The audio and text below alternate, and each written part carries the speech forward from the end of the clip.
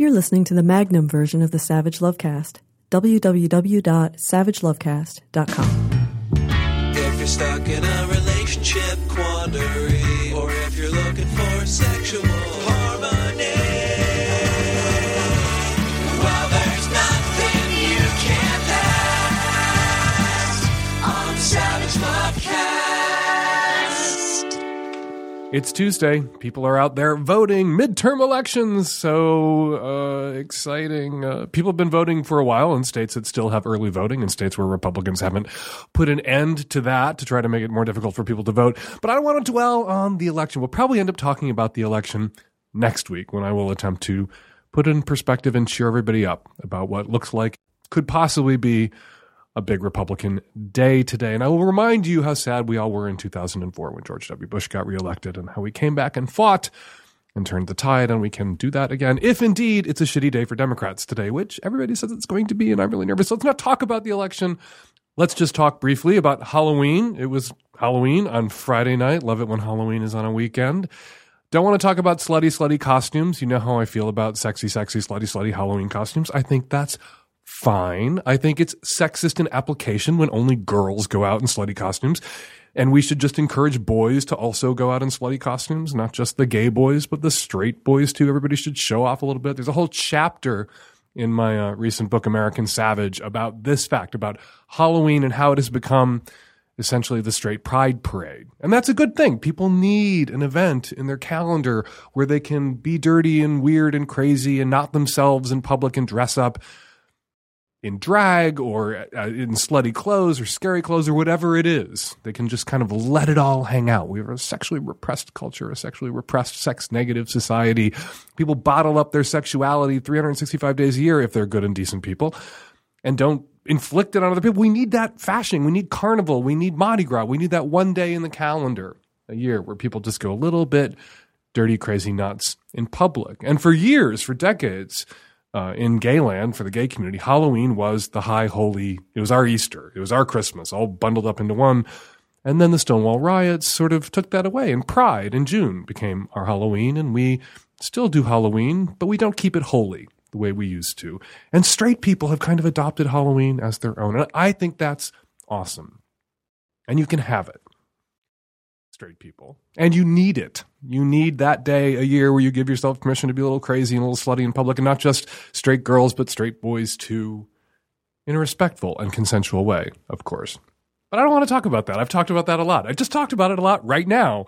I'd like to talk about something else I'd like to see begin to happen on Halloween. And it's a tradition Terry and I have started at our house, which is sugar and shots. We have sugar for the kiddies, we have candy bars, we pass it out, and we keep by the door a few bottles of booze and tons of shot glasses. And as cold, damp, sad parents trudge up to the house with their excited, dressed up children, we open the door and we throw candy at the kids and we pour shots down the throats of the grown-ups.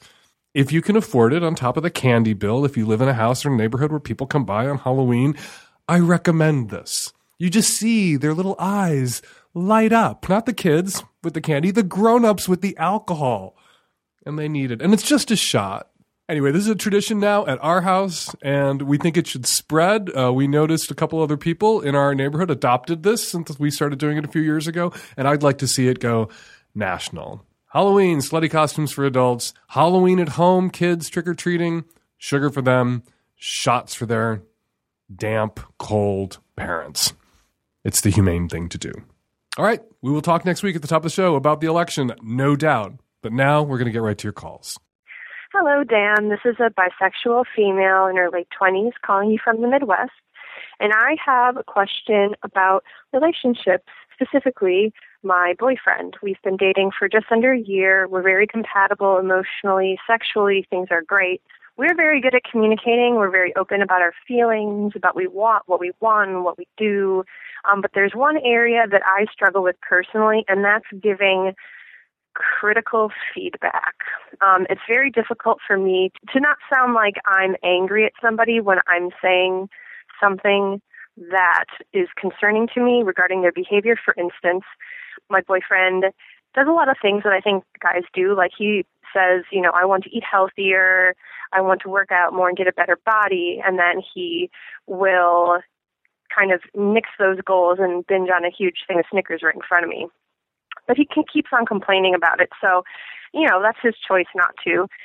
He also has issues with some boundaries with friends. He's super nice. He's always giving people rides, always doing favors and often not asking for things in return, which, again, is his prerogative. But I have concerns for him, especially because it sets a bad precedent sometimes.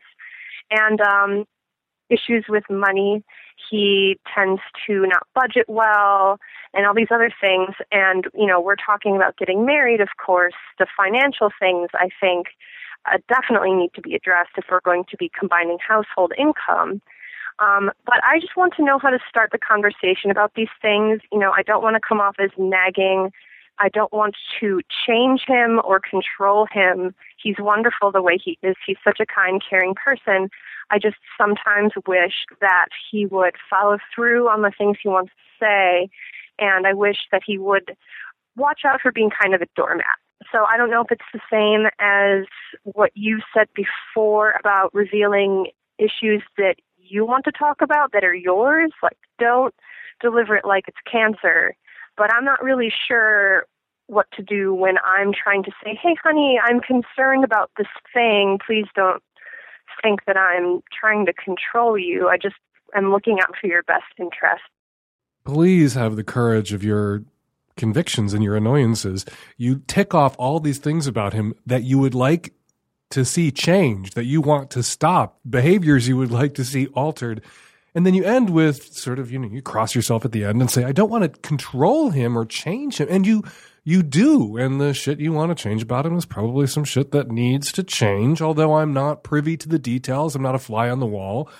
One person's, he's a doormat and his friends all use him, is, perhaps another person's, I want all of his attention only on me and I can't share him even a little bit with his friends or anyone else. So maybe you are that kind of controlling, crazy, and people sometimes do that to their partners. They isolate them. They cut them off from their friends. And so maybe everything he does for his friends is entirely appropriate, but you look at it and pathologize in this weird way. Or maybe it is too much. Maybe he has all these people in his life who walk all over him and you want to be the only person in his life who walks all over him. I don't know. I'm not privy to it. I will say this, though, that you can't claim to be good at communicating and then say that you have this inability to offer critical feedback.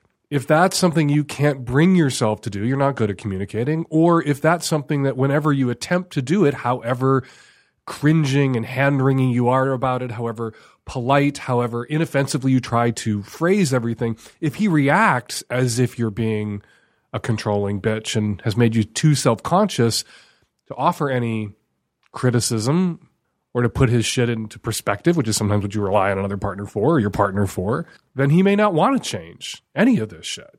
If he's made you feel too self-conscious to actually offer criticisms, helpful or otherwise, he may not be interested in changing. And you have to ask yourself, do you want to stay with him? If nothing changes, if he's still this Snickers bar scarfing hypocrite on the health and diet front, if he's still terrible with money all his life, and he lets his friends walk all over him and they pull his attention from you, can you live with those things? If not, just risk dumping on him about this stuff. Risk just saying your piece. And if he does things that make you feel too self-conscious to be critical in the moment, he makes some terribly pained face in an effort to short-circuit the conversation, put it in writing, put it in emails.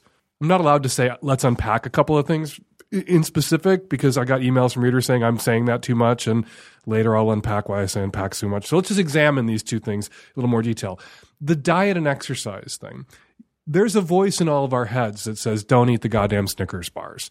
And some people will say to a partner, oh, I need to eat better. I need to exercise more. I want to be in better shape. And then go eat the Snickers bars. And then when the partner says anything like, are you sure you want to eat those Snickers bars? Because you were just telling me, they blow up at the partner for being controlling, for food shaming them, for whatever.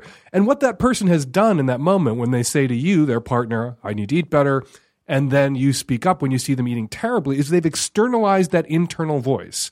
They've made that a relationship drama instead of an internal bullshit drama. You don't want to be that voice in his head. That's not a role that you want to play in the relationship. So I don't think you say to him in a scoldy way, Snickers bar, Snickers bar. I don't think you knock them out of his hand, but you gently say, the next day, you had a bag of Snickers bars for dinner last night. Maybe we should have salad tonight for dinner. Maybe we should take it a little easy tonight. We, not you. Because in that moment when he wants that bag of Snickers bars, if you try to come between him and the Snickers bars, it's going to be a disaster. But later, you can help him do what is the smart diet and exercise thing to do. Not to deny yourself any treats all the time, or an indulgence, or even an overindulgence. Moderation in all things, including moderation. Sometimes you got to binge on whatever, Snickers bars, whatever it is that is your vice. But the smart thing to do is to be conscious of when you eat, how you ate yesterday's, and that may impact how you choose to eat today. Not to have a penance day, but just to balance out healthy, non-healthy, balance out the binging with not purging, but sensible eating. And you can help him do that after the fact. Don't jump between him and the bag of Snickers bars. And when it comes to the finances, here's what you need to say to him. We're a team. You're bad with money. I'm good with money. If we combine forces, if we combine our incomes, if we're going to become a single economic unit after we marry, I really think I should be in charge of home finances. If he's as bad at it as you say, he will probably be delighted, probably relieved to have that taken off his hands. I speak as someone who has never and cannot balance a checkbook. That was taken off my hands in my relationship by someone who can barely balance a checkbook, but can. And I'm so happy I don't have to worry about that anymore. And I'm willing to concede I'm bad at that sort of stuff. If he can concede it, and that can be the role that you play in the relationship, one of the things you take on, instead of faulting him forever for being shitty at money, credit him with ceding that to you and look for the things that you've ceded to him, the things that you're shitty at that he picks up the slack, and then be grateful and identify the mutuality there rather than trying to fix him on this, because you will never fix him on this if you can't balance a checkbook, because nobody ever could fix me. Good luck. Hi, Dan. I go to a graduate school in California, a pretty small one, and there's an administrator at my graduate school who does alumni and employer relations. And I've always found him to be a little bit over eager, and he made me uncomfortable. But recently I was out in the area at a sort of spa type place where I just decided to go one night. And it's a very intimate venue. And when I was there, I was walking around, and all of a sudden I saw him come down the stairs from this very intimate area of the spa, and I awkwardly waved hello. And then behind him was a student, male first-year student.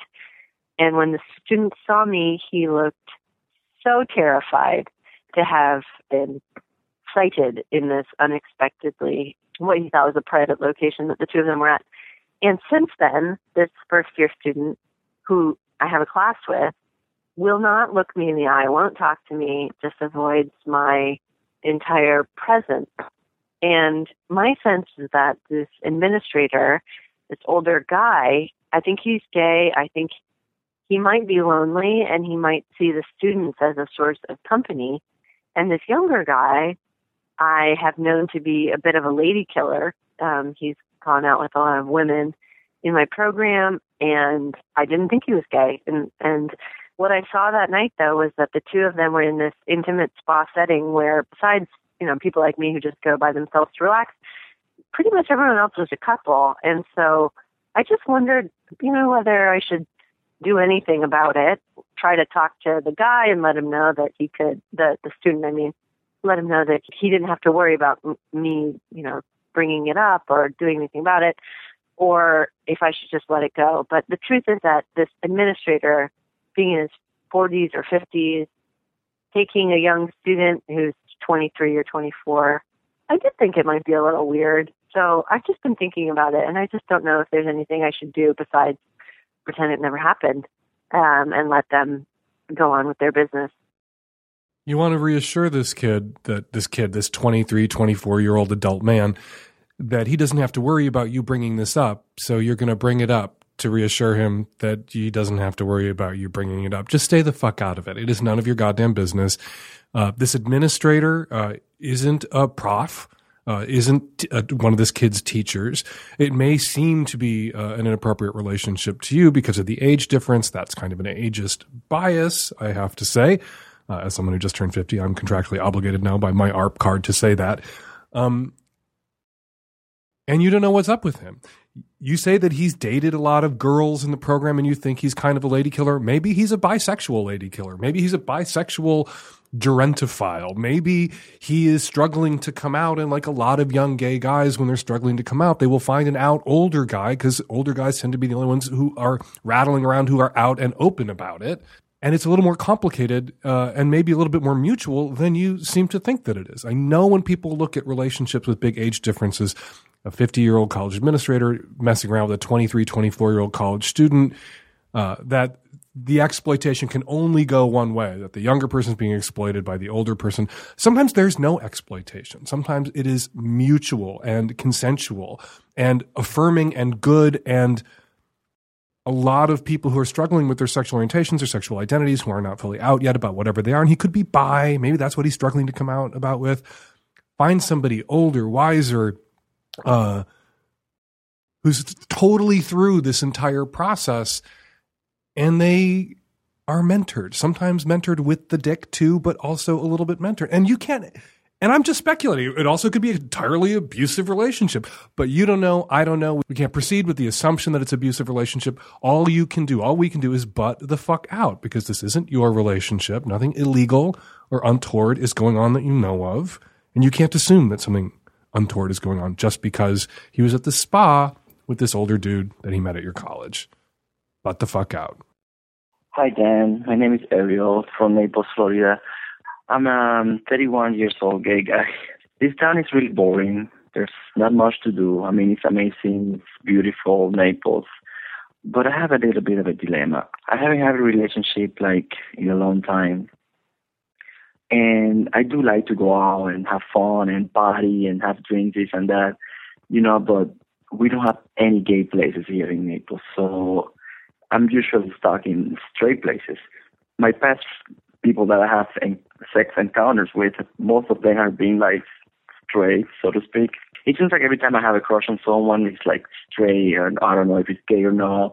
And I mean, with the year, I found that not many gay people come to me. It's only I'm stuck in the same thing. I'm thinking about moving, but I just don't want to move because I don't find love here in Naples. So I guess my question would be, do you think I should just not frequent those places anymore and then try to start going to other places? By the way, I don't know if I just told you that there's no gay places here in Naples at all. I'm thinking about moving to New York City. I'm saving money right now to do so. But in the meantime, I really would like to be with someone and share time with someone. And sometimes I have friends and this and that, but sometimes it gets a little weird. Miami is an hour and a half away by car. Tampa is 2.5 hours away by car. So you're not nailed to the floor there in Naples. And if you go to those gay places in Miami or in Tampa, if you take weekends, you will meet people also probably from Naples who have made the trek. If there is no option in Naples for gay people to go out into a gay space. There's also virtual gay spaces all over the country. I had a friend who was just in the wilds of Idaho and Montana and was on Scruff and Grindr, and he met the gay dudes in those places. And there's not a gay bar in Idaho or Montana where he was, but he met up with a few guys just socially to go hang out in a bar, because there are gay guys in these places where there aren't a lot of gay guys around, and they just kind of made a night of it, and it was great, and he had a great time. They made their own gay bar happen one night in Montana. You can make your own gay bar happen in Naples by getting on Grindr. If it's dates you want and not Insta hookups, you say that. And there are other apps. There's Jack, there's Scruff, there's Recon. If you're kinky, get on those things, put a thing up. Say you live in Naples, say you're interested in dating, not interested in instant hookups, if that's true, and say, let's go hang out. And you can make your own instant little gay bar happen wherever you go with your hot self. Or you can get in your car and you can drive to Miami and meet some nice Miami dude, openly gay, close to your age, wants the same things in life that you want, and then you can run away to Miami and live with him, or he can run away to Naples and live with you. Hi, Dan. I have a question about alcohol consumption and partners who believe that you are consuming too much. I am an artist. I am a beer brewer. I enjoy alcohol, especially beer, and I enjoy drinking it on a daily basis. When uninhibited by my partner, I will generally probably have between 1 and 3 drinks a day, usually in the evening or nighttime. I don't believe that I drink to excess. I don't believe that I drink in a way that will ever harm anybody else. I don't drink and drive.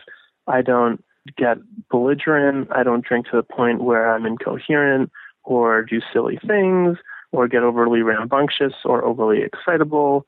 I just enjoy alcohol, and generally speaking, it's beer that I'm drinking. I'm not pounding 3 glasses of scotch before bed or anything like that. But my girlfriend has a really big problem with the frequency at which I drink, and she tells me that her ideal situation would be me only having 1 or 2 drinks a month, which I think is insane, and most Americans would agree that that's insane. And I would like to drink as much as I want. So the compromise that she wants us to have is that I can have 1 drink a day, no more than 1 drink a day, and it's not allowed to be within 2 hours of bedtime. And the only exception to this is if we're out at a party or out at a bar or an event where everybody's drinking and it's socially acceptable to be having more than 1 drink in a row. And a lot of her reasons have to do with friends that have suffered with addiction, friends of hers, or the health risks associated with alcohol. I'm aware of those risks. I'm an adult. I'm 29 years old, and I believe that I can choose to drink and put my liver at risk if I want to. So I'm kind of wondering where you weigh in. So your your girlfriend is telling you when and how you can drink and how much and when you can have your drinky before bedtime, before she tucks you in your footy pajamas. End this relationship. This is bullshit. This is obnoxious, controlling behavior, and also incompatibility. You're a beer brewer. You drink 1 to 3 beers a day, and it doesn't sound like you're a drunk. It doesn't sound like you're a sloppy mess. And you're dating someone who has a problem with alcohol consumption. You're not right for her. She's not right for you. She needs to go find a guy who only has 1 drink a month and precisely 2 hours before bedtime. And you need to go find perhaps another brewer, perhaps somebody who also likes to have a drink or 2 a day, which is not bad for you. I am looking at the Mayo Clinic's website. Guidelines for moderate alcohol use. If you choose to drink alcohol, do so only in moderation. For healthy adults, that means up to 1 drink a day for women of all ages and men older than age 65, and up to 2 drinks a day for men ages 65 and younger. So if you're having between 1 and 3 and you're averaging out at roughly 2 a day because of those 1 beer a day binges of yours, you're drinking in moderation. You have the Mayo Clinic's blessing. Send your girlfriend to the Mayo Clinic's website and tell her to go fuck herself. I'm sorry, just tell her to go fuck herself. This is irrational, controlling behavior. You mentioned that she has a lot of friends who are alcoholics. Alcoholism runs in my family. 3 of my 4 grandparents were alcoholics. I was raised by a parent, my mom, who was deeply traumatized by the alcoholism in her family. She didn't try to stop us from drinking. She just tried to make us conscious drinkers and thoughtful drinkers who were aware of the risks, the hereditary risks also of alcoholism, that propensity in our family, in our history. And so we had to drink consciously. And we are all not alcoholics. All 4 of her children, not alcoholics, but drinkers. Social drinkers, 1 drink a day, maybe sometimes 2 drinks a day. Although I haven't had a drink myself in a few days. We're fine. So that she knows alcoholics is not some trump card that she can play to control your behavior because she has an irrational fear attached to your alcohol consumption. And I think it's part irrational fear about your alcohol consumption because of the alcoholic she knows, and just controlling behavior looking for a place to land. And in you, she found it with drink, right? Look around the other parts of your relationship. Are there other places where she's trying to control your behavior, control your choices that she probably shouldn't try to control? My money's on yes. And my money's on this relationship is going to end sooner rather than later. And when it does, if we happen to be in the same bar, I will buy you that third beer myself. There are tons of sex researchers and scientists all over the world who are trying to figure out why we do what we do and why we screw, how we screw. And every once in a while, we like to invite one of those researchers on the show to share some of their recent findings with us in a segment we call What You Got.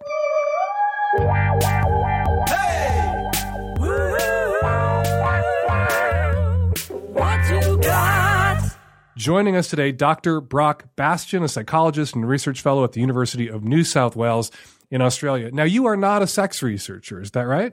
No, I wouldn't class myself as such particularly, no. But there is some sex element here to this study, I understand. So just tell us what you got and we'll get to the sex angle eventually. Sure, no problem. Yeah, so the study that we ran, well, it was actually 3 studies. What we're particularly interested in looking at is the role of shared experiences of pain and how they may affect social relations, and particularly when those experiences are, I guess, shared by people in a group. And by a group, I mean 2 or more individuals. And so we had people across those 3 studies come into the lab, and we put them through a painful procedure. And in 2 of the studies, we got them to put their hands into ice buckets together, and also to perform leg squats together. And then afterwards, we in one study asked them how bonded they felt to each other. And in the second study, using that same procedure, we got them to play an economic game and to basically see whether or not those experiences, those shared experiences of pain, would increase their cooperation on that game, a tendency to kind of try and maximise the group's outcomes while risking their own personal outcomes. Mm-hmm. And in a third study, we changed it up and we just got people to eat hot chili peppers, bird's eye chilies, in fact, compared to another condition. We got them to have enjoy a sweet lolly together, or a sweet. So, that last study, I guess, kind of brings it back into the real world a little bit. And I guess we often share hot chili together in many ways. and so what did you find? The people who suffered together cooperated better? Yes, that's right. In that third study, the same thing. So people cooperated more after sharing an experience of eating chili, just like they did after putting their hand in ice water together or doing leg squats. So these shared experiences of pain, compared to very, very similar things, but not including pain, seem to, I guess, create a sense of groupness or connectedness between people, and this leads people to see themselves as more bonded and to therefore engage in more cooperative behaviour together. So when you did the similar sorts of activities that didn't involve some degree of pain, people were less cohesive, they were less cooperative, they didn't identify more tightly as a group, but it was the element of suffering together that had people pulling together? Yeah, I mean, I'm not sure you can necessarily call it suffering. I think suffering is kind of a loaded term. I mean, people actually don't mind these experiences of pain, to be quite frank. They find them kind of, I think suffering is probably more akin to answering a 45-minute survey. But, this is less suffering than that, I would say. But, I mean, yeah, in as much as we call experiences of pain suffering, then yes, it is that, yeah. And so, hearing about this study, and I have to, usually I haven't heard about the study, but yours I did hear about. Yours I read about when it came out. Yeah. We talk a lot about kink on this show, and we talk a lot about BDSM. Sure. And one of the things that sometimes comes up when you talk to kinksters that can seem, if you're not familiar with the kink community, just a little woo-woo, is you'll sometimes talk to people who are masochists or subs who will say that they feel very bonded to the other people that they may play with, particularly the other subs that they play with. If you're strung up together with somebody and you both get beat, they feel this like real intense, powerful connection. And if you're not kinky and you hear that, you're like, whatever, and you're rolling your eyes and you think that's just a little like new agey hooey attached to kink. But your study would seem to bear that out, that these kinksters who say they go to a play party and they get strung up and beat with somebody and they feel really close to that person after, that's not just new age crap. No, that's right. I mean, I think it should play out across all of these different contexts. And I suppose, I mean, really, it shouldn't be any different to, say, sharing any other kind of painful experience with other people. Maybe for, many people thinking about sharing pain in the context of sex somehow sort of creates a different level, or they think it's a qualitatively different experience to other kinds of shared pain. But I doubt that it is, in fact, and I think that the same processes should very much be at play there, yeah. So you get to design these studies where you basically, at your university, torture college students. That's right, yeah. How awesome a job is that? and can I apply? Yeah. Are you retiring anytime soon? If I ever want to get out of this advice column racket, can I have your gig? Yeah, no problems. I'll let you know if it ever comes up. Where can people read your study?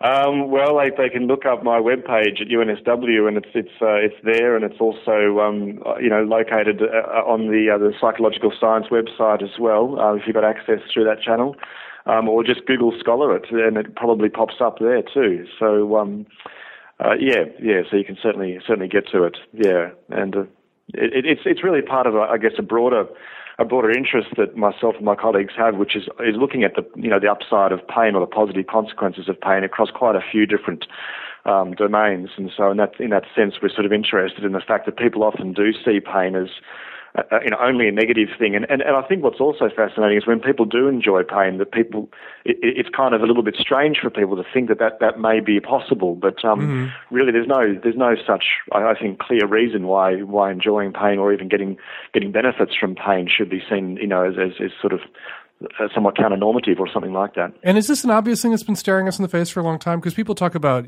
fraternity hazings, boot camp, get all sorts of other sorts of kind of rituals that involve pain, where the pain isn't inducing, I think, terror, because, unless your fraternity hazing gets out of hand and you die, this is something that you're going to get through, and it's not particularly life-threatening.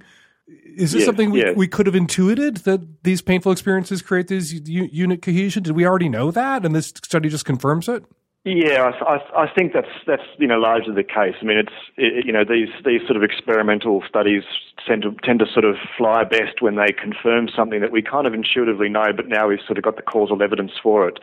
Really, I think we can draw on those kinds of examples and see that in religious ceremonies or even hazing contexts that shared experiences of pain do promote that kind of bonding. But I guess what we're also interested in showing it in the way that we have is to extend outside of those contexts. So, we share pain in quite a few different contexts, even just simply when we go to the gym together or go for a jog with a friend, or, in a range of everyday, very normative and common activities, pain is present, and yet we often don't call it pain. We prefer, I think, to save that notion of pain for contexts of harm or illness or even suffering or more extreme sorts of contexts. But really, pain is something which is very much a part of our everyday life, and we can find it in these fairly sort of mundane sorts of contexts too, and see that it can have those effects there as well as in these other extreme contexts. And I think it really illustrates the stigma attached to a lot of BDSM sex practices when you say people go to the gym, and we'll jokingly say no pain, no gain, but people go to the gym and they suffer there, and it hurts, and their bodies are stiff, and it's painful. And they may pull a muscle, they may really harm themselves, but they really struggle, and it can be really painful. And nobody thinks they're crazy and sick going to the gym and doing those painful things. But what BDSMers do, we'll call it pain, and we'll think, why would anyone do that? Why would you be so crazy as to seek out that kind of painful experience? Well, maybe for the same reason the people at the gym are. Not that it's going to make you in great shape, but you will feel a part of a group. These nut jobs doing CrossFit where everybody's killing themselves. Yeah. That I look at CrossFit videos and I see a BDSM club that doesn't have the stigma attached to it because it's not about sex necessarily. Yeah, that's right. Well, there's also these Tough Mudder events that have become very popular, designed by the British SAS forces, which involve going through baths of ice water and getting shocked, and people do that on sort of weekend warriors, if you like, go and do these things. And so I guess really I think the difference is that probably in the BDSM community, people actually admit they like experiences of pain, they enjoy pain, and whereas in these other communities, people won't say I like pain, they'll say I endure it. And maybe we just find that a little bit strange for people to make that sort of statement, or to actually say that they get pleasure from their pain. But I think if you look at it If you look at it across a number of different contexts, people actually do get pleasure from pain. I mean, one of the key things about going for a jog is that it actually is painful, and that's what produces a lot of the positive effects and the pleasure we get at the end of that jog. If it wasn't painful, if it was just like sitting in front of your TV at home, then it wouldn't have the same sorts of effects. But we don't like to say, well, I love that because it was so painful, Mm-hmm. So I think that's probably the only difference, is just really how it's characterized. Dr. Brock Bastian, psychologist and research fellow at University of New South Wales. Go read the study. Thank you so much for jumping on the phone with us today. No worries, Dan. Hey, Dan. I've listened to you forever. I finally have the guts to call it out. I know you're not a dog person, so I want to preface this by saying, I definitely am. I've been with my boyfriend for about 9 months, and I moved in a couple ago. And he has a big dog that's proven to be kind of a challenge for me. I mean, he bites. He's bitten my sister, the neighbor, this other guy. And when he's not doing that, he's nipping whenever you move too fast. You walk past him the right way, he snaps. My boyfriend and I definitely have different views on how to handle it. He's not been neutered. He's not socialized. He's got pack issues. So I know I have the right to be at least somewhat upset by that, and I know it's at least workable because it can be trained out of him. But here's something I don't know if I have the right to be, weirded out by it. I'm kind of grossed out by it. My boyfriend lets his dog lick him, and I don't mean it's in a sexual way or a creepy way, but it's definitely not the normal couple licks on the hand or face like when a dog's greeting you. It's excessive. He literally lets the dog tongue bathe him, and thoroughly too, his back, his legs, his feet, his chest, just basically anywhere not covered by underwear. He'll just let the dog lick him. And when he thinks the dog's getting done, he'll roll up his pant legs higher, spread his toes, and then the dog will just keep licking him throughout the course of watching a movie or whatever. And I mentioned to him, I'm like, nobody else I know lets their dog do that. And his rebuttal is always, it makes him happy, or he's a weird dog, right? So, a bunch of other things make dogs happy that we don't let them do because it doesn't make for good pet behavior, like jumping up on counters, sniffing crotches, all that stuff. So I think what it comes down to is my boyfriend actually just likes it. And he knows I think it's gross, but I don't know if I have much ground to stand on besides that. What would you say if Terry all of a sudden was getting tongue-bathed by a dog? Honestly, here's what I was thinking halfway through your call. I know this really nice artist and beer brewer that I could fix you up with. He's not single right now, but he will be by the end of this show if I have anything to say about it. And I think you should date him because his vice is not to be tongue-bathed by a dog, but to have a couple of beers at the end of the day. And it's what he loves. It's what he does. Maybe you should date him instead. You're entirely too reasonable about this. I would have drawn a dark line and put my foot down and called the question and whatever else you want. I would have forced him to put the dog into a training class. The dog is biting and nipping. It is lazy owner bullshit not to do something about that. And it puts the dog at risk because when the dog bites the wrong kid, the wrong person, there will be an effort to have the dog put down. So by not neutering his dog, by not training his dog, by not correcting this problem, he's not being a kind and indulgent dog owner. He is being a dog owner who's putting his dog at risk of execution, right? The dog will eventually bite the face off a toddler who moves wrong through the room. Maybe your toddler, if you're fool enough to breed with this person.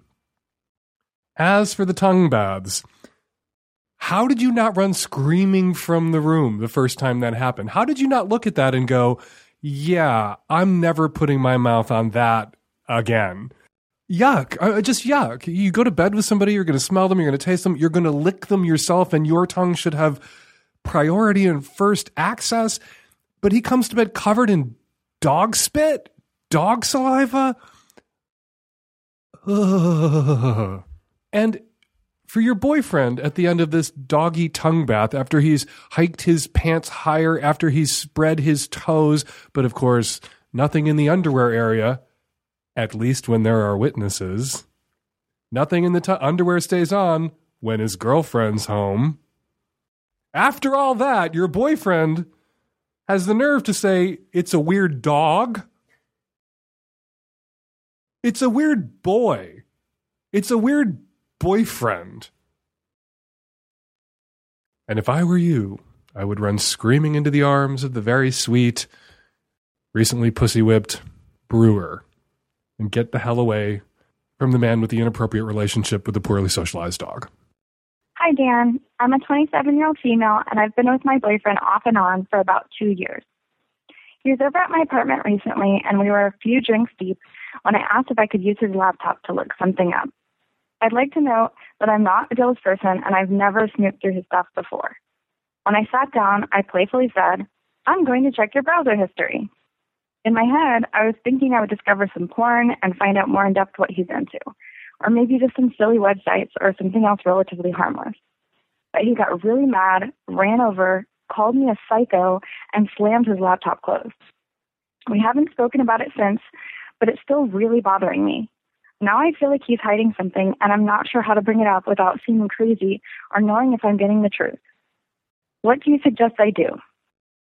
There are two possible explanations. There's something in his browser history, or there was that day, that was so disturbing, so potentially prejudicial, that he had to throw himself across the room and slam that laptop shut, and he felt angry and potentially exposed and even violated by the suggestion that you might look at that browser history and learn X, Y, and Z about him. Or he's had girlfriends in the past who've done the same thing, who've looked at his browser history and gone completely psycho bullshit on him about normal, everyday, average porn sites, things that you indicate wouldn't have bothered you, things that you said that you would have been happy to learn a bit more about his inner erotic life and his imagination and what turns him on and his fantasies. He may have had other girlfriends in the past who went on the big snoop, who went on the hunt to find that shit, to slam him about it, who found that shit and then blew up at him. And he was reacting not in the moment to you, but in that moment to them or to that girl who in the past porn shamed him, smut shamed him, smut shaming. A lot of men face that, I think. Smut shamed him and blew up at him about his fantasies. And he may still feel really hurt. One or the other. That's my hunch. It's one or the other. So if I were you, if this had happened to me, what I would say to him is in an email, so as not to accidentally cause another explosive reaction in the moment, just in an email say, if there's something on there you didn't want me to see or you don't think that, that was private, I apologize. I was just joking. If in the past other girlfriends have blown up when they've found your porn stash or looked at what you were looking at and hurt you, that wasn't my intent, and I'm not that girlfriend, and I wouldn't react that way. Because if you look at porn, even porn that's about a different type of person than I am, that's fine. One person can't be all things to another person sexually, and if you explore through porn some things that I'm not able to offer you, that's fine. And just, I'll never look again, but whatever it was, I apologize. And then let it rest. And then if he responds, you can have a little convo about it. And if he doesn't respond, just let it go and pray he isn't watching videos of guys being tongue-bathed by their dogs. I'm just going to lean on the cliche here. I'm about to introduce a man who really needs no introduction. RuPaul Charles, is the host of Drag Race on Logo. He's a supermodel of the world. He's been a public figure and a celebrity and a drag queen and just a singular presence on the pop culture scene for more than 25 years. And he jumped on the phone with us today to talk about his career, talk about the next season of Drag Race, to talk about his new podcast that he's recording with Michelle Visage. And he also took a couple of questions with us. Here's Ru and me chatting. Hey, Ru, thank you so much for jumping on the phone with us today. It's my pleasure, Dan. How are you? I'm fantastic. We're not filming at this very moment, so I get to kind of sort of eat whatever I want to eat. And work on a new project, which is the What's the Tea podcast that you're now doing with Michelle Visage, your accomplice, partner in crime, co-conspirator. Tell us about the podcast. Yeah, I like to call her my psychic. Not my sidekick, my psychic. You guys do have a rapport that seems like a psychic connection. What's the podcast about? It's about everything, whatever we want to talk about. We have had this rapport for years and years, so, listeners get a chance to sort of be a fly on the wall of our conversation. And these are conversations Michelle and I would be having even if there wasn't, even if it wasn't being recorded. So the genius thing is you found a way to monetize what you'd be doing anyway by making it into a show. Listen, I think that is the way of the world. I think anybody listening, if they can find a way to do that, then you've got a winner on your hands. Find a way to make a living doing what you're going to do anyway and what you love. Absolutely. So if you love giving head, just find a way to get paid for that. Listen, I know lots of people who've put several kids through college by giving head. Yeah, I know a few of them too. I have friends who are sex workers. So I've never actually heard you talk about the genesis quickly of Drag Race, of whose idea that was, where that came from. Was it your idea or did someone bring that to you? Were you skeptical when it was first pitched? Well, I've been working with World of Wonder, the company that produces the show for, since 1985. And we have been friends and we're family. And so for many years, they wanted me to do a reality show, but I wasn't keen on it because I thought at that time reality shows were just too mean-spirited. So finally, I relented after it felt like it was time and that the hostility in the air after the Bush era was settled down a bit. They approached me with this idea for Drag Race. And Drag Race was the brainchild of Tom Campbell, who I've also worked with for many years and know for many years through World of Wonder. So it was his idea, but World of Wonder had been after me for many years to do one. It's amazing. I'm such a fan of the show for so many different reasons. First of all, because I did drag for years, for about 10 years. Or drag was done to me, I should say, because I couldn't. You've seen me dressed up as a guy. I can barely pick out guy clothes. I had friends who were drag queens who would dress me up and paint my face and push me on stage, where I could be funny and I was a performer, but I don't feel like I can claim the mantle of drag queen because I actually couldn't style a wig or paint my face or anyone else's. But I did drag for 10 years, and it always was my sense that in every city there was this really sort of fertile, interesting, sometimes really transgressive drag scene, but they existed independently in all these different places, like Atlanta and Chicago and San Francisco and Seattle and New York. But there was really no kind of national platform for all of these local scenes until Drag Race came along. And then suddenly you're seeing queens from New York, queens from Atlanta, queens from New Orleans, queens from Seattle. We've had Jinx and Ben de la Creme on the show in the last 2 seasons. And it's really created this national sort of platform, place, stage for what had been this kind of localized, kind of cut off Galapagos Island sort of drag culture in this country. Mm-hmm. And that's so... Did you see that coming? I mean, you could have anticipated doing this, that you'd be what, your 7th or 8th season now? And it would have such an impact. Yeah, we're starting our 7th season in January. But, it's interesting, as you're saying that, it occurred to me that Drag Race has become sort of the Airbnb or Uber of drag, where it is the connector. It's that phone app that connects all these people together. Something that already existed, but that's exactly what the show is. And you know what else I think? And I'm always I talk about this a lot. I go to colleges, I talk, sometimes Drag Race comes up. And I always say, just like, if you want to set aside the drag, which, some idiots still have a problem with and they can go fuck themselves as far as I'm concerned, and you just look at the show, you want to take this political look at the show, it's the only place you can go on TV where you can see poor, working class, gay men of color, gay men who are not native English speakers, gay men who've been to prison, where you get sort of not just white middle class gay men on Modern Family swanning around in their lovely homes, and there are some, of course, white middle class gay men with lovely homes, and they deserve representation too, but you see the whole kind of gamut of the gay experience, or a part of it that you never ever see on TV, that's never shown or portrayed, and I think that's really important politically. Oh my God, it's so brilliant and so important, and it's so important for young people who are in the middle of nowhere. My partner had a ranch in Wyoming, and we get logo out there, and it's so amazing. We're sitting on this ranch in the middle of nowhere watching the show where they're talking about everything. Everything is being talked about on this show, and freely and without judgment. And it's brilliant. It's brilliant. Can you imagine? I'm in my 50s. Can you imagine what that would have been like to see that when I was a kid? The closest I came to that when I was a kid was Monty Python, was the closest I came to that.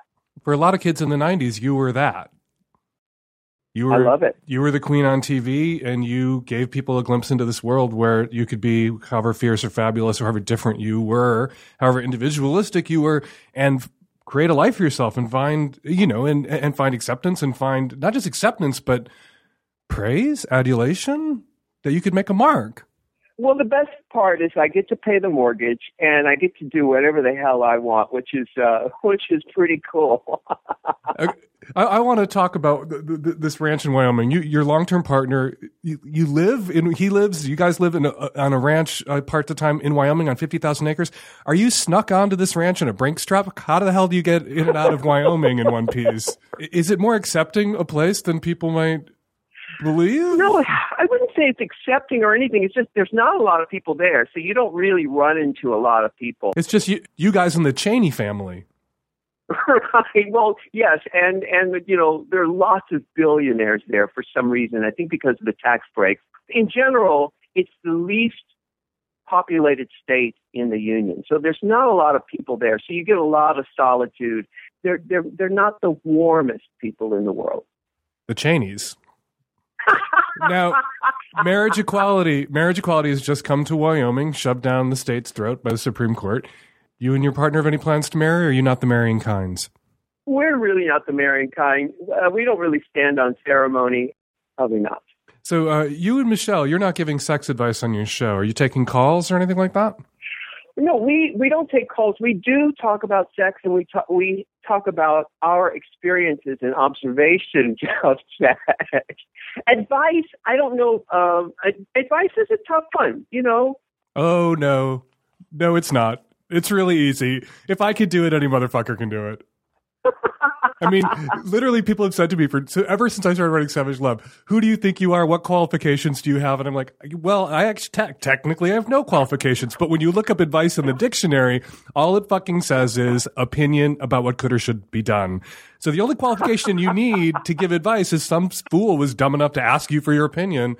And so I wanted to invite you to play the sex advice game with me today and just give some advice, because really anybody can do it. I do it. You give tons of advice on this show. You're constantly giving professional advice, relationship advice, grow the fuck up advice to the queens on Drag Race. And a lot of them need that. So I don't see why you can't field a few calls with me today while I've got you on the phone. Well, the thing is, I would love to, and I'll play along. I think the issue, though, is to give advice about sex, I think you probably have to be at least good at it. I don't know if I've ever been really good at it. I don't believe that. That's false modesty. Somebody doesn't move through the world or move through a club like you do, looking like you do, just like blazing the trails you blaze and is also then inept at sex. I think that kind of dick swinging confidence, hip swinging, boob swinging confidence, that is bundled up with good and bad. I just refuse to believe that the RuPaul I was watching on TV when I was a young person, not that I'm that much younger than you, but when I was like in college and watching you on TV, I can't believe that guy couldn't just peel the bark off somebody, couldn't suck their kidneys out through his dick. Well, I got to say, I am Scorpio and I'm very intense. So that might count for something. Okay, let's take a couple of calls. Hi, Dan. I am a 32-year-old female. I met a man online, and he looked to be very attractive, very handsome, and we talked on the phone for nearly a month before we met, and I was feeling very cautiously optimistic that this could be somebody that I could potentially really develop feelings for. So I met this gentleman the other day, and he does not look like his pictures. He's not completely unattractive, but he's just not someone that I would look at on the street and think, I want to go talk to that person. He's not particularly attractive to me. But we had dinner, and we had a nice time, and he still is very funny, very smart. This is my question. Am I being really silly? Should I try to push past this whole superficial thing and give this a go? Because clearly, our personalities really mesh, and he seems like a great person. Or do I need to accept that if I'm not attracted to him, then I'm not attracted to him? All right, this woman thinks that, she met this guy, he doesn't look like his pictures, and that happens all the time with internet dating. And she's not physically attracted to him, but she thinks he's a great guy. Should she give him a chance, or is that crappy? I don't think it's crappy. I think that, first of all, she sounds like a lovely person. It feels like she is a conscientious, lovely person, because I think everybody who goes on the internet to date knows that you're not going to get The picture they're showing is not who they are. And I don't care. It's very rare that it comes up that way. But the fact that she, has a conscience about it and is, I think that's a very sweet thing. But no, I would say no. And also, I just want to talk about the whole fairy tale versus reality. And so many of us mix the two so often, and that's what confuses us. We all have been sold this idea that, that life would be like a Nancy Meyers movie or a Diane Warren song, where without you, I'm nothing, and then there's going to be birds and music playing. I've been in a relationship for 20 years, and it's not really like that. Mixing up fantasy world with the reality world of everyday life with a human being and what you have to negotiate. So, but my vote is, she does trust her instinct on this one. Trust your instinct. Give him a chance. Well, you can give him a chance, but no, I think that her first instinct is that she's not attracted to him. I think she should go with that. Oh, I would disagree, actually, if I may. Tell me. I want to hear. Well, just because, I'm sure if you asked him, if we could get him in the room and said, she's just not physically attracted to you, but she really likes you, would you like her to give you a chance? Would you like her to hang out with you and date you, even with this given and this out on the open that, you just don't do it for her physically, but, who knows? Maybe a spark could land and the fire could grow. And he'd probably say, yes, give me a chance, right? He'd probably want that opportunity to see if he couldn't, spark a physical attraction. And sometimes that comes later. But that's true. That's true. But, but she's worried that if you absolutely positively know that this cannot happen, you would never be physically into this person, that could never grow, then it is cruel to string that person along just because you like their company if what they want is romance and you're sure that's never going to happen. And you're just enjoying their company under kind of false pretenses, allowing them to assume something that's not true, that they have a chance. But if she thinks, caller, you're listening, if you think that there is even, a 10% chance or a 15% chance that a physical attraction for you in the past has kicked in after an emotional attraction was established, why not give him a chance? Hey, you're absolutely right. I mean, that is very possible. And in my opinion, it's just based on broad strokes and trusting your instinct and the fact that he started the relationship with sort of some deception. And of course, given that's what most people online are doing, given. People do that offline too. You meet somebody in a bar or a club, even though you can suss them out physically, they're putting their best foot forward. They're kind of presenting this lie Potemkin village version of themselves. They're putting on an act. They're playing up their best qualities. They're well turned out because they went out. So just meeting somebody face to face doesn't mean you're also not encountering somebody who's misrepresenting a little bit. I agree with that. Although you have a better chance at getting what their energy is like in a club or when you see them in person. Online, it's a completely different storyline where it's very strange that way. But there have been people who initially I wasn't attracted to, but somehow because of something that they do or some other thing, it makes me very attracted to them. And sometimes someone is so clever that I have a friend who lives in Philadelphia, who he is so clever. Every time he says something clever online or whatever on the phone, I get a little bit aroused because I know he's so smart and clever. I love that. I love that so much, How ironic is this? Here you are saying that in the past you've become attracted to people that you weren't attracted to at first after you got to know them better. And yet you advised her not to waste this guy's time and to cut him loose. And I advised her to give him a chance, even though I've never had that experience. I have never become attracted to somebody after getting to know them. My attraction's either there or not there. At the start, it has never sort of been sparked by anything. And yet I advised her to give him a chance, even though that doesn't jibe with my experience. And you advised her not to give him a chance, even though it contradicts your experience. Well, but I tell you, the difference between those two is that she knows him vaguely sort of from online. But a person who have actually spent time with and really gotten to know them, that's where, I guess it's not really that different. I guess it's not that different. I don't know. I just feel like the online thing, I don't know. I think I put the online thing in a whole different category, meeting someone online. You've been with your partner for 20 years. I've been with my partner for 20 years. My entire dating life preceded internet dating, preceded, it all came, I was done. I had musical chairs I was sitting when that music restarted with like internet dating and online profiles and personals and meeting people this way and OkCupid and everything else. Do you look on that whole world the way young people date, the young gay people that are around you, and just are baffled by it, like Grindr and all this shit?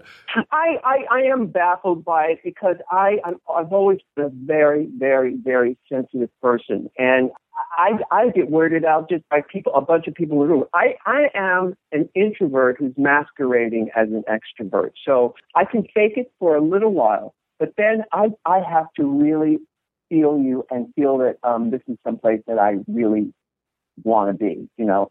So, confession, I don't think I've ever told anybody this. It really upsets me when I see people walking down the street looking at their phones. And I think it has to do with, it presses this button in me from childhood where I'm on a planet, I feel like I'm an alien on a planet of zombies, where nobody is awake and there's no consciousness, like no consciousness. So just back to the original question is, I am baffled by the connection with people and their machines and stuff. I like to feel people. I like to feel things. I want to be present. Hey, Dan. I'm a 24-year-old gay guy living in New England, and I'm calling you because I want your opinion on something that's been bothering me a little bit lately. I seem to have developed an obsession with men's feet. It started as an attraction to men wearing low-cut white ankle socks with the gray heel and toe. Very specific, I know, but that's what it was. Then I feel like it's progressed to an attraction to men's ankles as a general thing. But now, these days, I find myself constantly curious about what a man's foot looks like the moment that I meet him. I wouldn't say it's a fetish or doesn't feel like one because I don't want to lick them or suck on them or, like, do things to them in that way. But at the same time, it does feel sexualized in nature because it can be a huge turn off for me. Like the second toe is longer than the big toe, or the nail bed is weird, or the nail is discolored, or there's too much cuticle in the pinky, or the calluses. I can get really distracted and pretty much become completely unattracted to the person a lot of the time. And I've had this happen where I meet someone and I'm like, oh my God, you're awesome.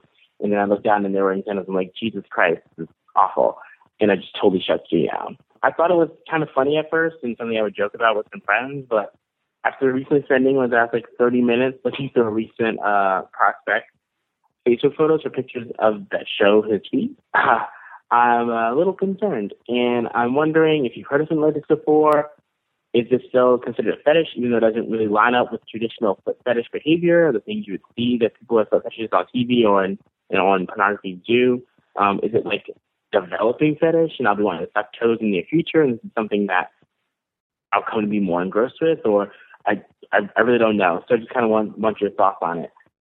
I feel like I have to ask if you have any fetishes yourself, and you don't have to answer that question. I probably do, but I don't even see them as fetishes. I think that, I'm in a human body, and there are certain things that I'm attracted to, but I don't even think of them as fetishes. And that's the same thing with this caller, too. I think it's like there are certain songs, there are certain singers, there are certain voices that I'm just attracted to. I do have fetishes. Probably. There are certain things I love on people, like the back of the neck and, stuff like that. Unless they were sort of harmful, where I was actually hurting someone. But even that's questionable because if it's consensual, it should be fine. If it's consensual, there's no harm. If you're into, tits of a certain visage size tits, if you're into pretty faces, you can usually suss that out immediately. But if you have a foot fetish, and it seems to be this guy's question, he clearly has a growing, budding, developing foot fetish. And how does he ascertain if somebody's feet are hot when they're just standing there in front of him wearing socks and shoes? At what point can he ask that question? Show me your feet. Lady Bunny has a joke about the step beyond fisting, which is kick fucking.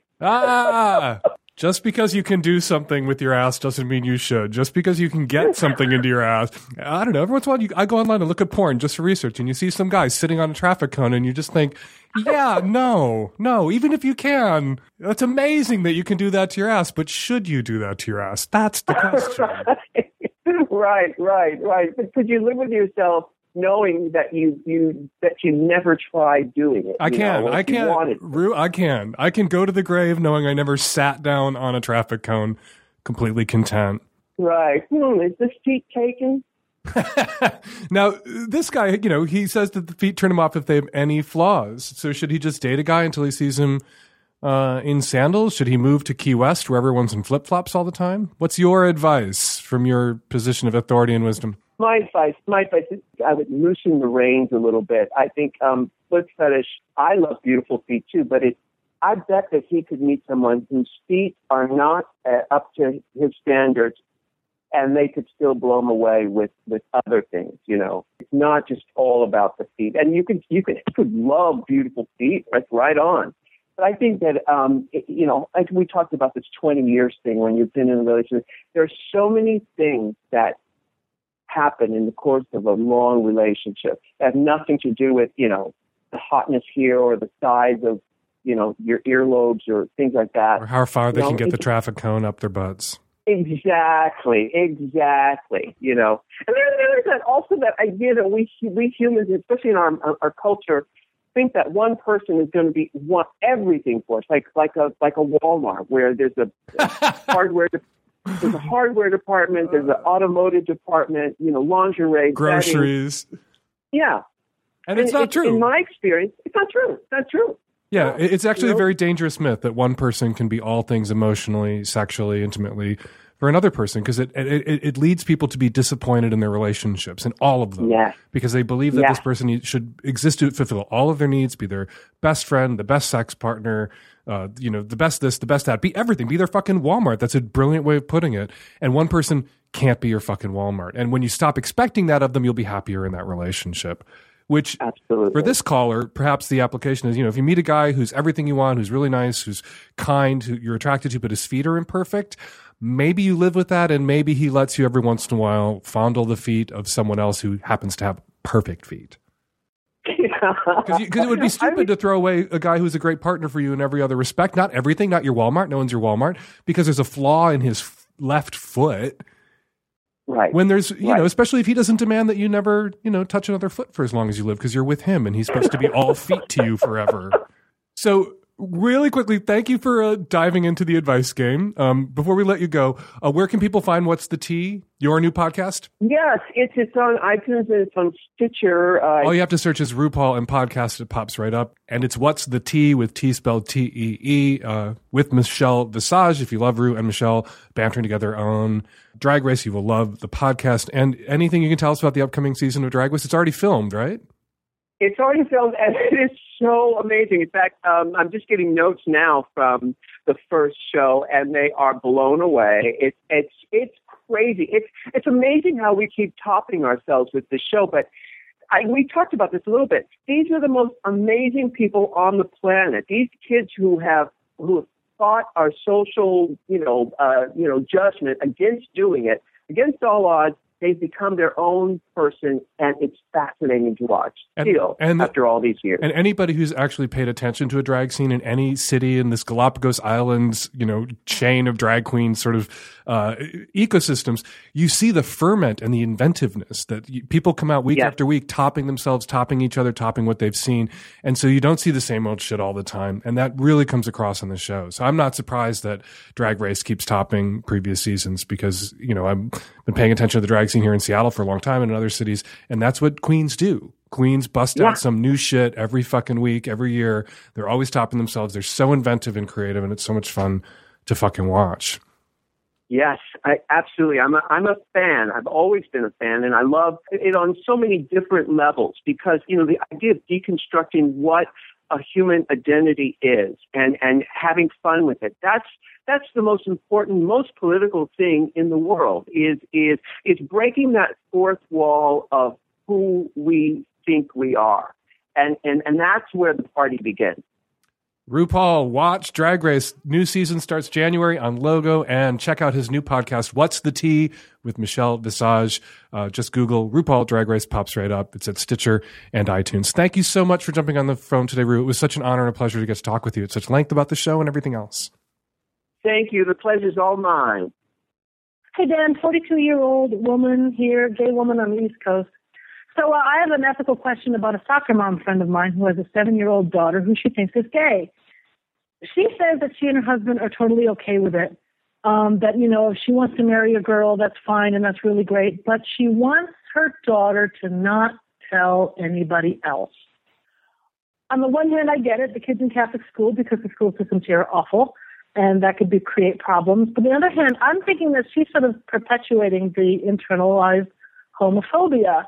If she had a daughter who was, say, half African-American but looked white, tell her daughter just because some people don't like African-American people that she should act white and be white and not tell anybody that she was half African-American. But I can't say anything because I'm 42 and I have no kids. That gives me zero fucking credibility with anybody who's got kids. And also, like they say, not my circus, not my monkeys. But at the same time, I feel really sorry for this little girl. I mean, she's being told to be in the closet. And then my friend says, oh, well, the little girl, she could change her mind or, but Dan, the kid's gay. Does she need to keep it under her hat? Does she need to hide it from her friends just because there are some people out there who don't like gay girls and there are some people out there who don't like half African-American people either? Let me know. Tried to call you, missed you, because there's this one detail I really wanted to nail down. It sounds like this 7-year-old hasn't identified herself as anything yet. You never say that the 7-year-old said that she was a lesbian, came out to her parents as gay. You're just a bunch of adults milling around looking at this kid who must be gender nonconforming in a way that screams dyke and going, oh, lesbian, and gaming out the next decade of this kid's life. Back the fuck off. And mom, back the fuck off. Let the kid be the kid. Let the kid come out when she's ready to come out. It's fine for mom to worry about the future. It's fine for mom to be concerned about her kid when her kid comes out. Luckily, that's some years away. And the pace of social change in this country right now around queer issues is pretty rapid. That doesn't mean every grade school, every high school, every middle school in the country is some sort of paradise for queer kids. They are often not, even in queer tolerant and queer celebratory places. Middle school and high school can still be pretty homophobic, transphobic, dykephobic, gender nonconforming phobic in every possible way. So a parent, I don't think, is being grotesquely homophobic when they say to their kid, let's roll this out in a way that doesn't draw a lot of tremendous negative attention toward you. Now, some kids can handle it. Some kids want to go sit in front of a microphone at a congressional hearing and talk about their families and be out themselves at very young ages. And other kids aren't ready for that and may never be ready for that. The congressional testimony piece of it, the coming out, all queer people should be ready for that at some point. But it has to be driven by the kid. So I would urge all of the adults standing around at soccer practice looking at the little dyke to shut the fuck up and back the fuck off and let that kid be a kid and stop scrutinizing her so heavily. Stop drawing attention to her that she may not be ready to handle by all of you staring at her and talking about how you're going to handle it when she comes out. We need to make the world a safer place for gender nonconforming kids. We really do. When we talk about gay bashings in schools, and you look at the videos that go up of these gay bashings, when you look at the interviews of these kids who are being gay bashed, it's always feminine boys and masculine girls.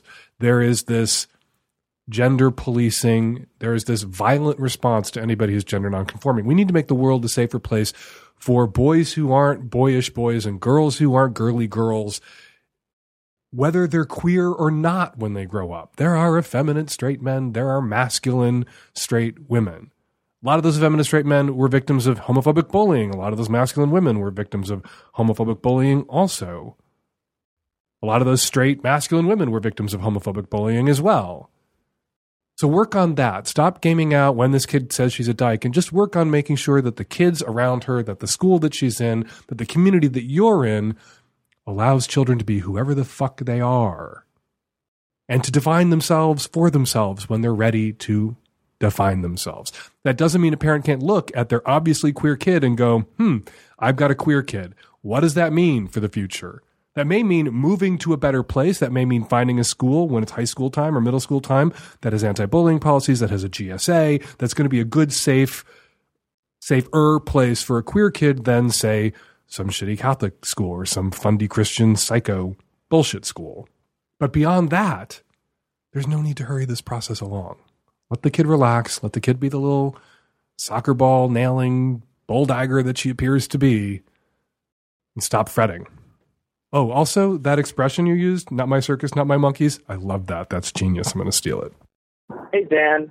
I'm a 21-year-old gay male. I have a friend, really, really hot, and she dated a really good friend of mine, and they broke up. It was really horrible, yada, yada.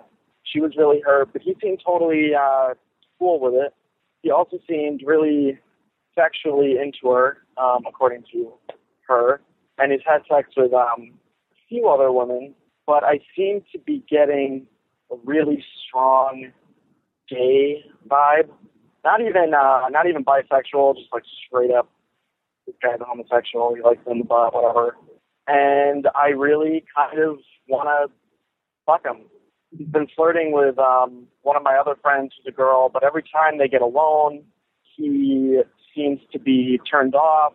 He doesn't want anything to do with her, really, but he never tries anything on her. He never holds her hand or anything like that. The only time he ever flirts with her openly or anything is when he's in public.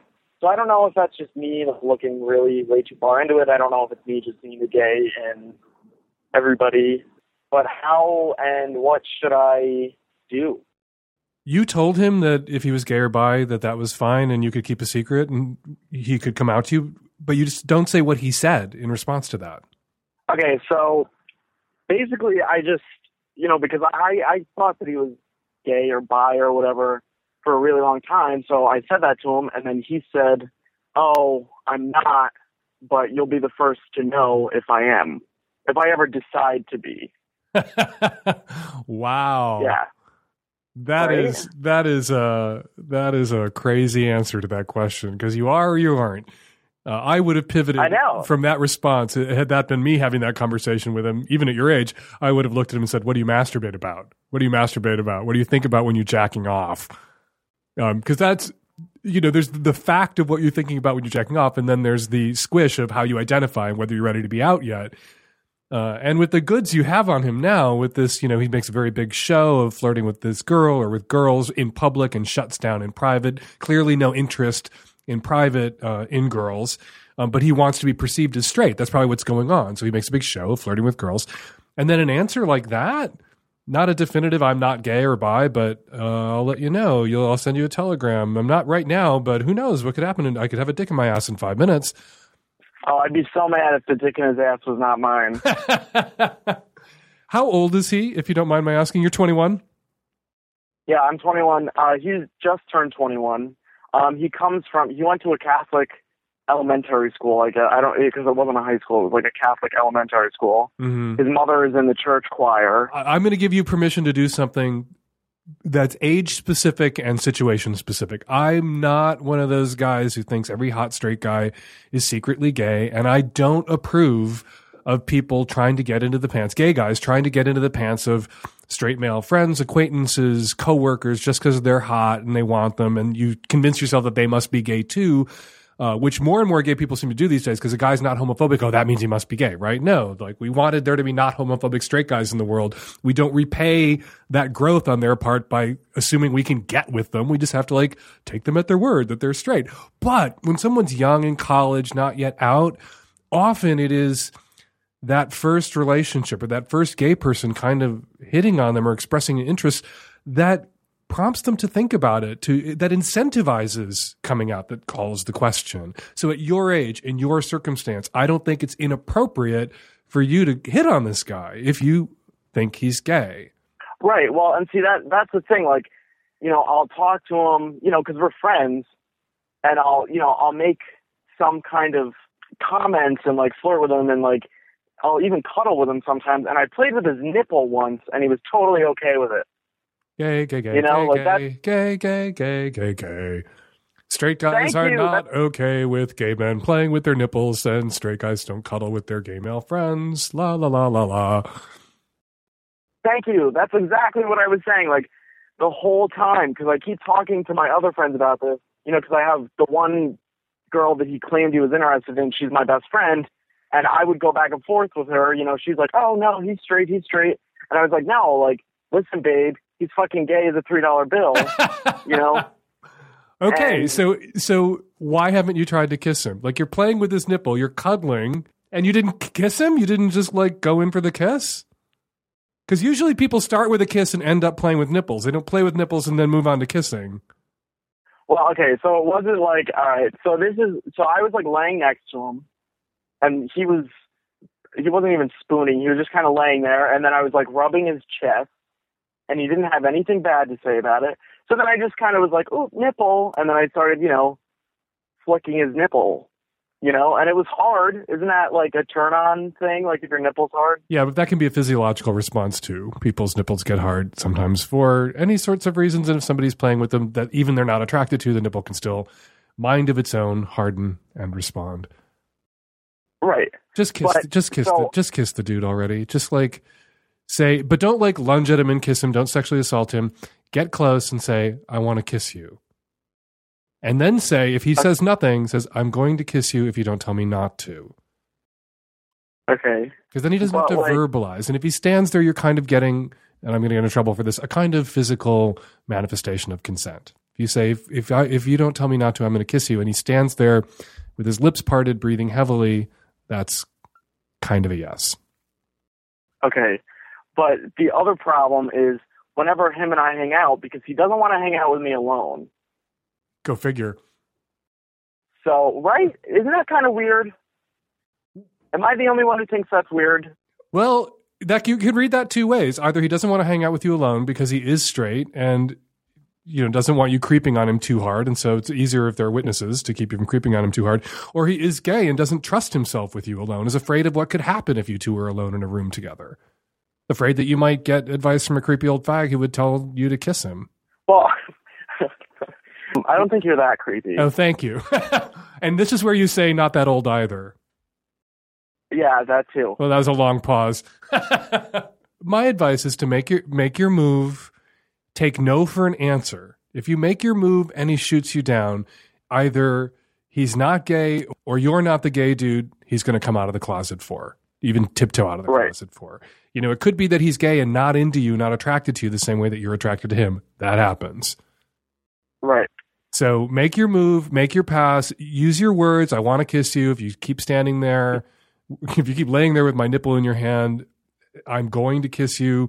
Beat, beat, beat. If he doesn't object, kiss him. But if he says, I'm not interested, if he pulls away, take that no for an answer. That's not a no to he's gay, but that's a no to you that's pretty clear. Right. Okay. So you don't want me to beat him over the head, tie him up in my bed, and then have my way with him. No. Right? That was a long pause on my part, but no. No, I'm just kidding. Not unless you send me the videotape. Don't rape him. Don't rape anybody. Let's err on the side of never raping anybody ever, all of us, okay? Right, obviously. I would never rape anybody. Well, and that's the thing. I don't want to make him so uncomfortable. But sometimes you have to make the closet case uncomfortable. It's discomfort that leverages people out of the closet. They get more miserable in the closet. You reach this tipping point where you're gay, you're out. You reach this tipping point where you go, the misery I fear outside the closet can't be worse than the misery I'm experiencing here inside the closet. And you come out. Right, exactly. And so to make him a little miserable by dangling in front of him the cock that he wants is one way to get him to come the fuck out. That's almost what it takes in many, many cases to get people to come out. They're inside the closet looking out at what they want, and they realize the only way they're going to ever get it is if they walk the fuck out of the closet.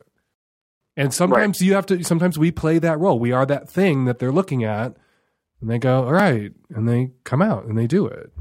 In college, I terrorized this poor kid who was a year or two younger than me in my program, who was obviously gay and closeted. And I would say, you're gay. Nobody believes this. Knock it off. You're gay. And I ran into him years later and I felt terrible. I terrorized him. And I ran into him years later as adults in our 30s. And I felt terrible for what I had done to him. I'd been such an asshole. And he came up to me and I was like, oh my God. And the first thing out of my mouth was, I'm so sorry for how I treated you. And what came out of his mouth at the exact same time was, thank you so much for what you did to me. Because me saying you're gay, I sort of hustled him, tore his closet down around him, and it was for the best, and it's what he wanted. And I felt bad about it, and it's a coincidence that it worked out as well as it did. That he wasn't angry is, that was a lucky accident, and I wouldn't do that again to somebody. But so you terrorizing him a little bit is good, Okay. because Right. it's sometimes that terror, which is kind of like desire, that draws somebody out of the closet. You can be that figure in his life. But stop fucking around. Stop hemming and hawing. The next time you guys are cuddling with your shirts off and you're playing with his nipples, just say, I really want to kiss you, and see what he says. Okay. So I have to get him alone, basically, and cuddle him, and then drop the bomb. Yeah, if you can describe a kiss after cuddling and nipple play as the bomb, yeah, you drop that bomb then.